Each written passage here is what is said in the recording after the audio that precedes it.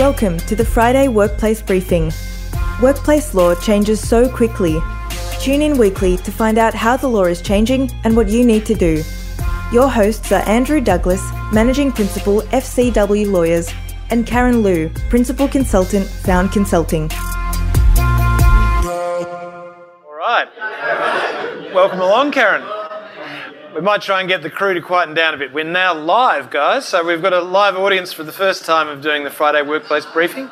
So welcome to everyone who's here in the room and everyone who's at home or at work listening to us. Yes. Exciting day to do our first, and this is our last one for the year. Yes. For the people in the room, there is a different QR code system to visit to do the polling today, okay? So there'll be a really sneaky problem today. Like, this is the hardest problem for the year, and I've actually included the name Svengali in it, just because I know Karen can't say it. There'll also be a survey at the end, in which I've explained to people here before. We've got a number of modules we're going to do for you as a training, a half-hour training, like we do on a Friday workplace, but so that you who listen to us can take them away and use them for your staff. It'll set up a series of questions for you, a poll, but we'll give you the answers separately so you can go and take it to your staff and try it out with them, okay? So look, let's get into it today. What we're talking about today is our projections for 2022. Probably the major thing that's going to change next year is, as the borders reopen, and they are reopening despite the most recent strain, it's going to have a really dramatic effect on employment in Australia. For those of you who use pallets and boxes to import and export, you've all experienced that, haven't you? The cost has gone up 4 times what it was before. There's huge delays. They'll continue for up to 2 years. But what we're seeing with employees is we've lost, at some levels, in agriculture and hospitality, unskilled workers. Through meat processors, food industries, we've lost semi-skilled workers. And at the professional services, financial industries level, and at senior operational level, we've lost highly skilled workers. And that means we have some real scarcity of labour at the moment. But what does that mean as we open up? And remember, that labour is going to take 2 years to fill up as well, just like the boxes, just like the pallets. Well, it goes straight to capability, doesn't it? So have we analysed the capability we need? And why I say that is all clever businesses have shrunk back to core, so they know exactly what they need, and they understand that their businesses won't continue to grow in a nice, even pace, that it will be disrupted. So they're going to look at how they manage labour through partnerships, through casual, through labour hire, through contractor. How do they manage disruption and volatility? But that's something you've got to plan. You can't just hope for happenstance, I'll just ring up a labour hire, because try and do that at the moment. So most of our meat industries are 20% down on labour. They are simply unable to get the labour they need to produce what they need. Don't worry about the $50 million worth of meat they've got sitting in a frozen dock waiting to get a box to take it away. These are really dramatic impacts on the business that you've got. You can't do it unless you plan. Business design, as I've said, continues to look at, and we keep seeing how conservative the advice is getting from our accounting firms that come, assumes this gradual growth. Now, that's just not true. Look at the people in the room, how you've managed through COVID. All of you have gone, well, this is what we used to do. This is what we're going to have to do. But build it into your business design. And the core element of that is, what are the people I need to make that work? Because machines don't go to sleep at night and wake up with a headache. People do. Machines don't get brighter. They don't get dumber. People do. So unless that core group are highly performing, are flexible, and have multiple capabilities, your business is going to die. Because when the borders open up, the other thing that's going to happen is these sort of soft industry in the moment, we're working very well in Australia because we don't have any competition at the moment. When the borders open up, people are going to be looking for competition externally. Large businesses with lots of assets who've been unable to use them, they're going to attack our businesses at every level. So you are going to have to be much more competitive in 2022 than you were in 2021 and 2020. So I thought I'd just explain what we see, and we're certainly seeing it through our client. We've got to get out of this cultural slumber.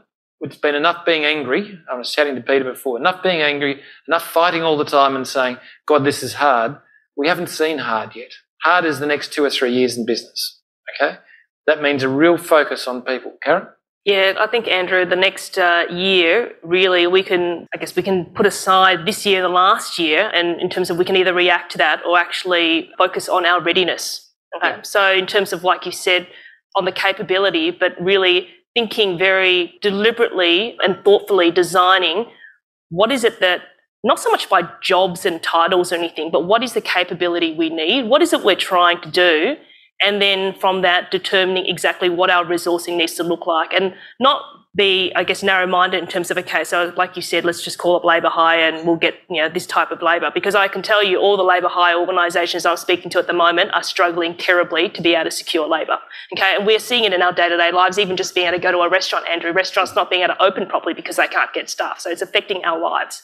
But go back to, we have to focus the energy that we have. We have this opportunity now. The only advantage we're going to get business-wise, organisationally, is people. And I think if we're going to be putting our energy into anything, it's really with the borders, what risk does that create for us? But what opportunities does that create for us also? And what is it that we're going to do, particularly from a HR and safety standpoint, in terms of really capitalising on that? And it is. What we're trying to do is, instead of key people focus, which is usually 2 people in an organisation, we need to actually drill that down and say, okay, what is our core service delivery? How are we going to manage in a disrupted environment? How are we going to skill that group of core people, support them, get behind them and enable them? That's the question for 2022. All right, let's jump to the next issue, which is the future of unions. I just want to give you some background. At the moment, union membership for people under 40 is incredibly low. Outside of government and key industries like the CFMEU, it is diminishing at an incredibly high speed, and most unions are losing money and living off assets. Why is that happening? Well, they're just not relevant to a whole group of people anymore because they're still prosecuting a line that's 10, 20 and 30 years of age. But they exist because we fail. Now, I don't want you to think for a second. I believe in unions. I think they're a necessary thing in our life that prevents bad behaviour. But we should be engaging our people. We shouldn't be waiting on someone to come and tell us you didn't pay somebody correctly. If COVID has taught us nothing, it's taught us how to engage. And if you juxtapose how Australia has behaved to its employees compared to America, you see a dramatic difference. The levels of engagement in Australia are extraordinarily high compared to America, where you were seeing, as we spoke about last week, the Great Resignation. We're not actually seeing that in Australia. We've actually seen a much tighter bond during this time as employers have extended themselves beyond federal government and state government assistance. That is a fantastic springboard into what we need to do in the future. But I want to say this is the time to dig deep into personal engagement with our employees. This is the time to render unions irrelevant to your site.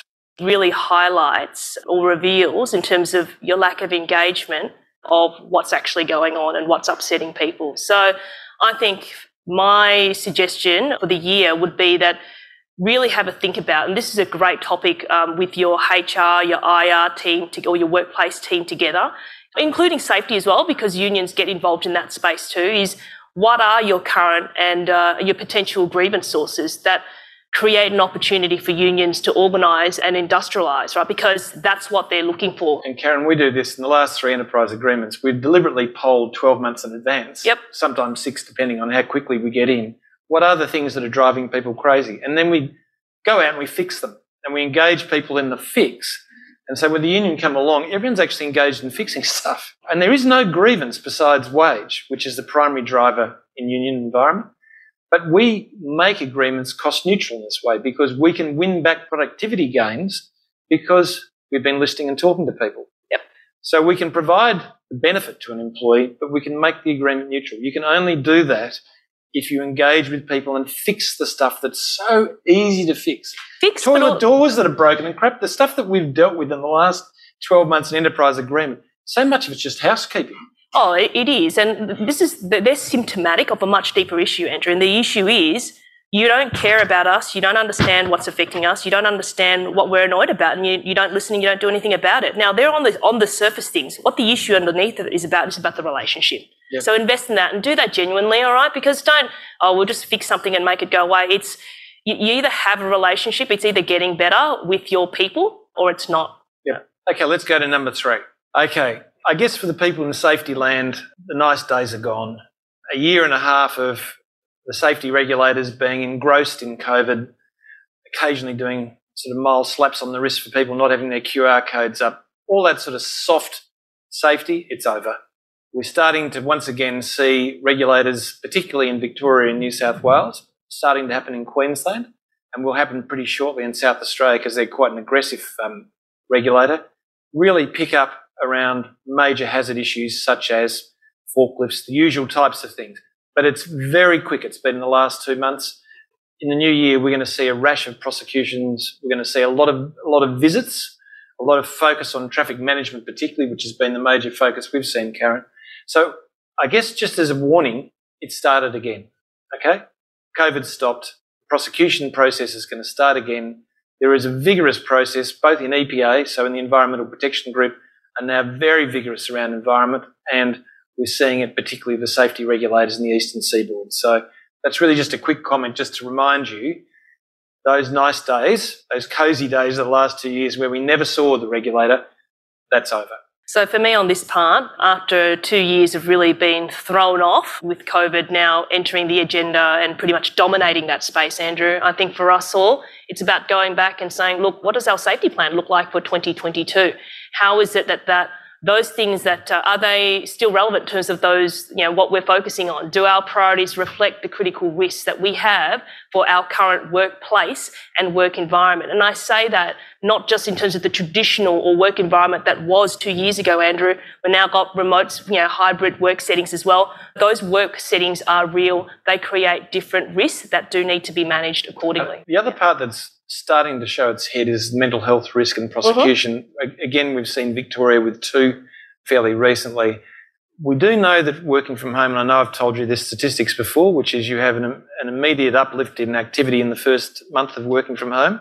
After that, you have a gradual decline of people working fully from home. But you get, after the first month, a dramatic uplift in mental health claims that come from the sense of isolation, the lack of a membrane that sits between you and home life, all those things that gradually get eroded by working from home. So Karen prepared for you a long time ago a risk assessment for people working flexibly and from home. Please dust it off, go back, and the very first thing you do in the new year is look at your flexible work practices. Are they working? Are they genuinely working? What does genuinely working look like? And then renew the risk assessment. Now remember the cases we talked about, like Hall's case, where a woman was killed by her husband because they were both working at home. And it was a workers' comp claim that was successful as a dependency claim.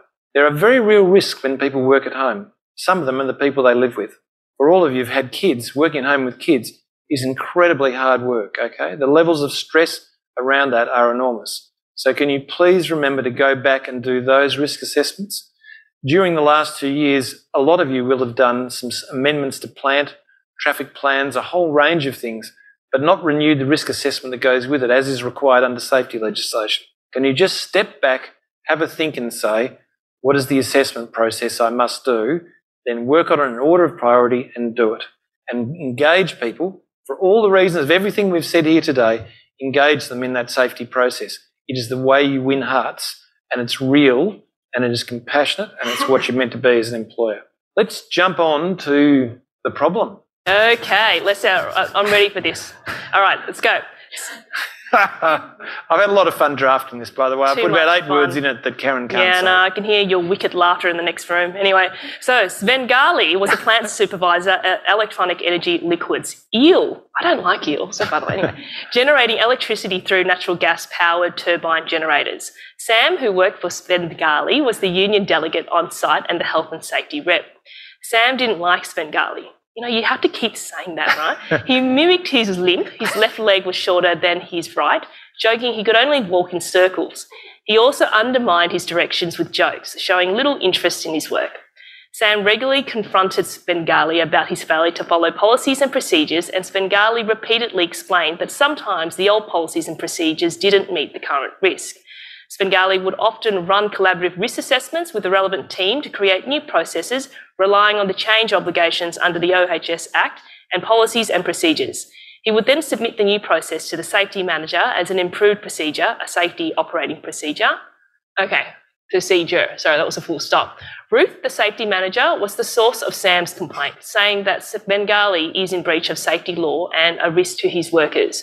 Ruth started life on the floor and only had a certificate for in safety, whilst Svengali was an engineer and trained in plant safety as part of his mechanical engineering degree. Sam and Ruth complained to management using examples of where Sam has not complied with policies and That's procedures. actually meant to be where Svengali has not complied. Yeah. Okay, right. That's my fault, by the way. Just put the hand up. Accountability, major value for us. Okay, good. But failed to disclose what Svengali did. Svengali is dragged into a discipline meeting where he is confronted by his boss, Gerald, who asks him to explain his breaches in an aggressive tone. When Svengali fell silent and cried, he struggled with managing conflict. Gerald suspended him on pay whilst the decision was made. Svengali went home distressed and hurt. He received an email later in the day terminating his employment without notice for serious misconduct. Sam was ebullient. Ebullient! Oh, damn it. I left it to the end. No, he just held his breath. I was going to highlight it just to see. Out of 10, how did we score that? Okay. 2. Whatever. Yeah, so harsh, right? Move on. Okay, move on. You move on. Anyway, he went on Facebook and posted a picture of a crippled, crumpled man saying, "Justice at last, safety in straight lines now, not in circles." Gerald liked the post. Poll time. Yes. Here's the result. Ooh. So was Svengali's termination defensible? Can I just say to you, Svengali was carrying out his act as an employee under the safety legislation defining a safety risk and doing a consultation process required under safety law. So there was no valid reason for terminating. It's not that he didn't follow policies and procedures. They were no longer correct given the change in the workplace, and therefore there wasn't a valid reason. So we don't get to harsh, unjust or unreasonable. So Svengali, in this case, was definitely terminated unlawfully. Secondly, the process was deeply flawed, wasn't it? Okay? The reason I put this in is one of the things we see repeatedly coming through in unfair dismissals is the failure to identify the vulnerability of the person who you're having the conversation with around discipline. When a person starts crying and closes down, you don't just stop it and go, well, bad luck, it's all over, champ. See you in your next job. You actually provide them some room and some time and support so they can respond, and you remind them how important it is and that we will give you time. Remember, you can stop a meeting at any time to give people a chance. Your anxiety to get it over and done with will be, let's get to the end of this because it's killing me, I hate doing it. But remember, always give the person you're disciplining the opportunity to fully and properly respond. So this would have failed on procedural fairness. So it would have been harsh. It was unjust in that it was lawfully wrong. So if we got past valid, and it wasn't reasonable in the manner in which it was done. So it fails at all 4 hurdles for unfair dismissal. Let's have a go at question 2. This is very exciting. I've not done it this way before. That's because I missed the practice run yesterday because I was too self-important.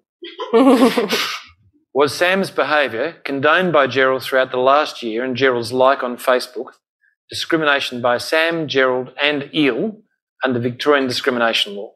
Good question, isn't it? It's hard, isn't it? Because there's 3 different people. You just got to assume they're all the same. This is a really hard, by the way, can I just say this is an incredibly hard question because you've got to identify what the attribute is first. All right, can we have the results? Here we go. So can I say you're absolutely right? Victorian law is the only law that has physical appearance as a protected attribute. Okay? So describing someone by their weight, by what they look like, by shortness of a leg or anything like that is a protected attribute in Victoria, in no other state, but not in federal jurisdiction. It's a disgrace, really, isn't it?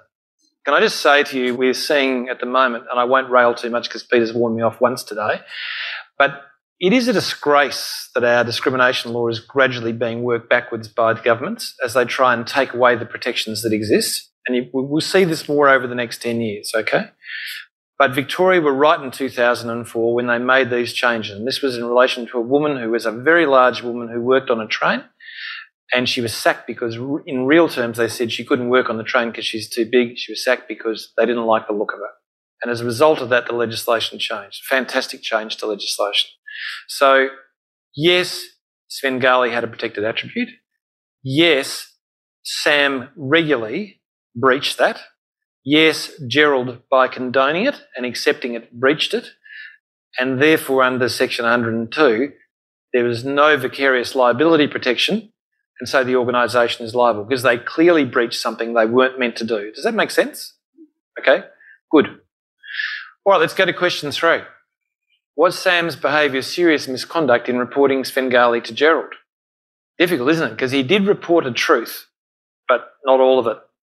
So this is a hard question again, isn't it? I'm sorry, but this is meant to be the nasty quiz of the year, so it's to test how well we've done. All right, well, let's go and see the result on this one. Really strong suggestion, no. The answer is if I intentionally report something and I report only half a truth and the other part of the truth is essential, it is serious misconduct.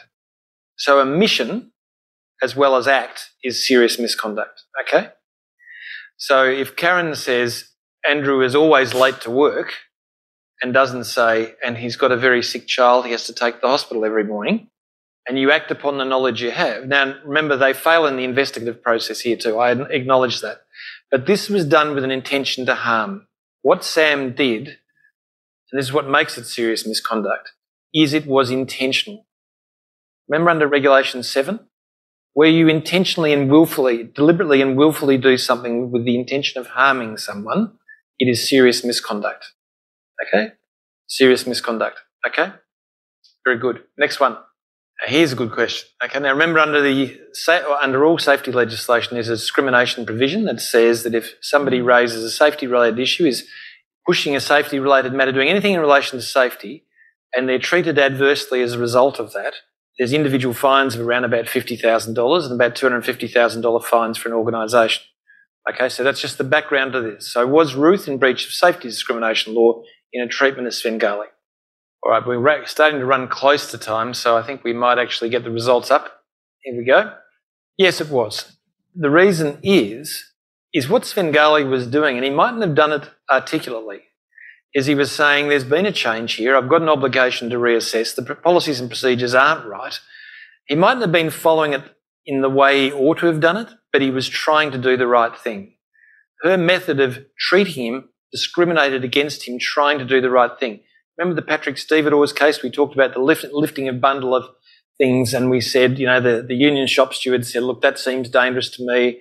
They did a contrived method of risk assessment, said, oh, no, he's wrong.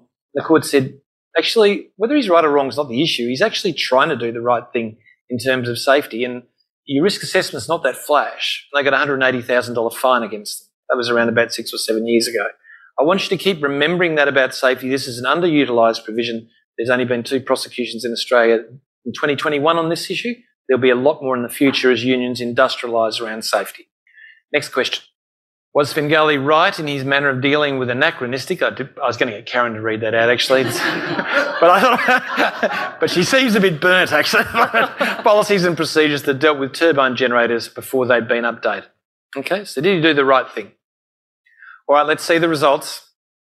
Yes, isn't it? Do you see as we go through this how much more intuitive it becomes?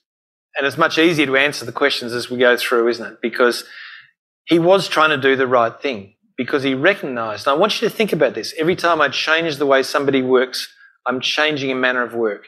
Every time I alter a piece of plant and equipment, every time I change a traffic management process, all those times require under the safety law you to do a risk assessment, a collaborative risk assessment of the people involved to determine what is the correct process, okay?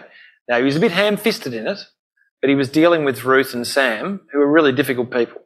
What he was trying to do was get the best result, and he was following the law generally. So, yes, he was.